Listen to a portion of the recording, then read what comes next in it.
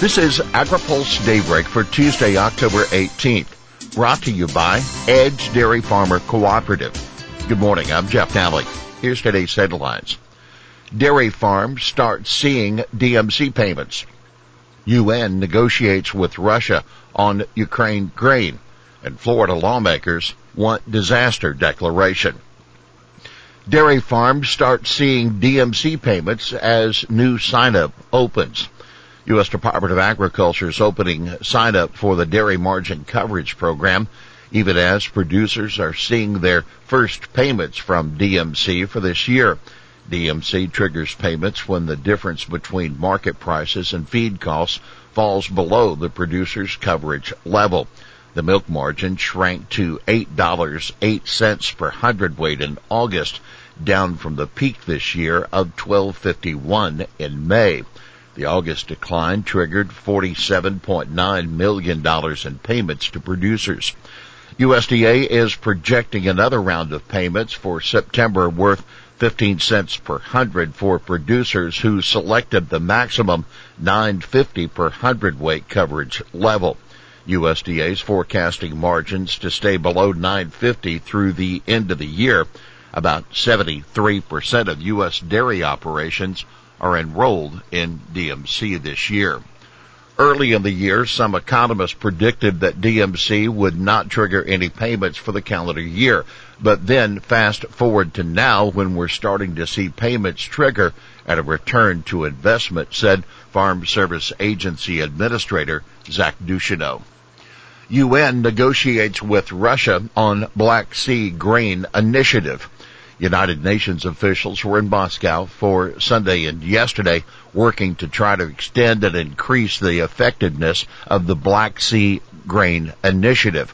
The deal brokered this summer to allow 3 Ukrainian ports to ship out wheat, corn, and other ag commodities. Rebecca Grinspan, the Secretary General for the UN Conference on Trade and Development, led the UN delegation for the 2 days of talks that did not produce any concrete resolutions, according to a spokesperson. Russia has been complaining recently that a separate deal to boost the flow of Russian fertilizer and wheat exports has not been effective, and much of the talks appear to have focused on that. Fertilizers and raw materials are required to produce fertilizers that include ammonia originating from the Russian Federation are key to worldwide agriculture production, the spokesperson said. We are concerned about the next harvest, and the crisis in the making of fertilizers are not made available quickly and at reasonable prices to farmers all around the world as the sowing season begins. A crisis of affordability can become a crisis of availability. We'll have more AgriPulse Daybreak after this. Daybreak is sponsored by Edge Dairy Farmer Cooperative, the third largest dairy co-op in the country. Edge is a powerful advocate of Washington for farmers throughout the upper Midwest. Among Edge's top priorities is milk pricing reform. Over its long history, the federal order system has aimed to serve farmers by ensuring the orderly marketing of fluid milk. But changing production and consumption patterns are rendering the system ineffective. Edge envisions changes that create flexibility, promote fairness, and strengthen the relationship between farmers and processors. Welcome back to AgriPulse Daybreak. FDA is holding listening session on animal foods. The Food and Drug Administration will be getting a clear message today at a listening session on claims made for feed ingredients. Keep up the science. That's the main point the American Feed Industry Association plans to make to the agency, which is currently reviewing its policy for approval of products as animal foods. AFI Director of Regulatory Affairs, Louise Calderwood, told AgriPulse. She also will tell FDA it should stop looking at potential feed ingredients as drugs, which AFIA and companies involved in the process say is preventing the introduction of new environmentally beneficial products. AFIA has heard from multiple members that they have products they aren't even submitting for review in the U.S. anymore, Calderwood said. they'll submit them in 35 other countries and not even bother to submit them to FDA. Florida lawmakers urge Vilsack to make disaster declaration. A group of 20 bipartisan lawmakers from Florida sent a letter to Ag Secretary Tom Vilsack urging him to make a disaster declaration for Florida counties impacted by Hurricane Ian.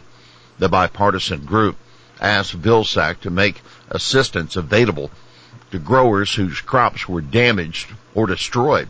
They noted that the state's agriculture industry feeds over 100 million Americans along the eastern seaboard. In order to support the growers who were affected by Hurricane Ian and to ensure that they can recover from losses and continue their important service of feeding America, the expeditious approval of a disaster declaration is warranted and necessary in order to have a successful winter and spring harvest season, they wrote. Franken creeping up on Grassley, poll finds. Senator Chuck Grassley is facing his toughest electoral test since he first won his seat in the upper chamber in 1980, defeating an incumbent by 8 points. A Des Moines Register Mediacom Iowa poll released this weekend found Grassley leading his Democratic challenger, Admiral Mike Franken, by just 3 points, 46% to 43%. The rest of those polls said they'd vote for someone else, wouldn't vote at all, or weren't sure.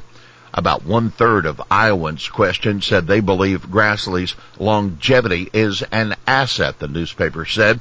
60% called his age a concern. Grassley is 89.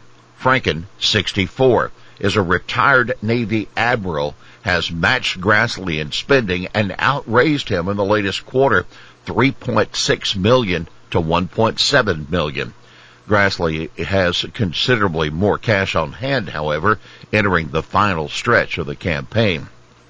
It says to me that Franken is running a competent campaign and has a shot to defeat the seemingly invincible Chuck Grassley, previously perceived to be invincible.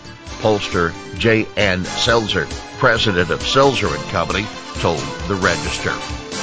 Well, that's Daybreak for this Tuesday, October 18th. Brought to you by Edge Dairy Farmer Cooperative. For the latest news out of Washington, D.C., visit agripulse.com. For AgriPulse Daybreak, I'm Jeff Nally.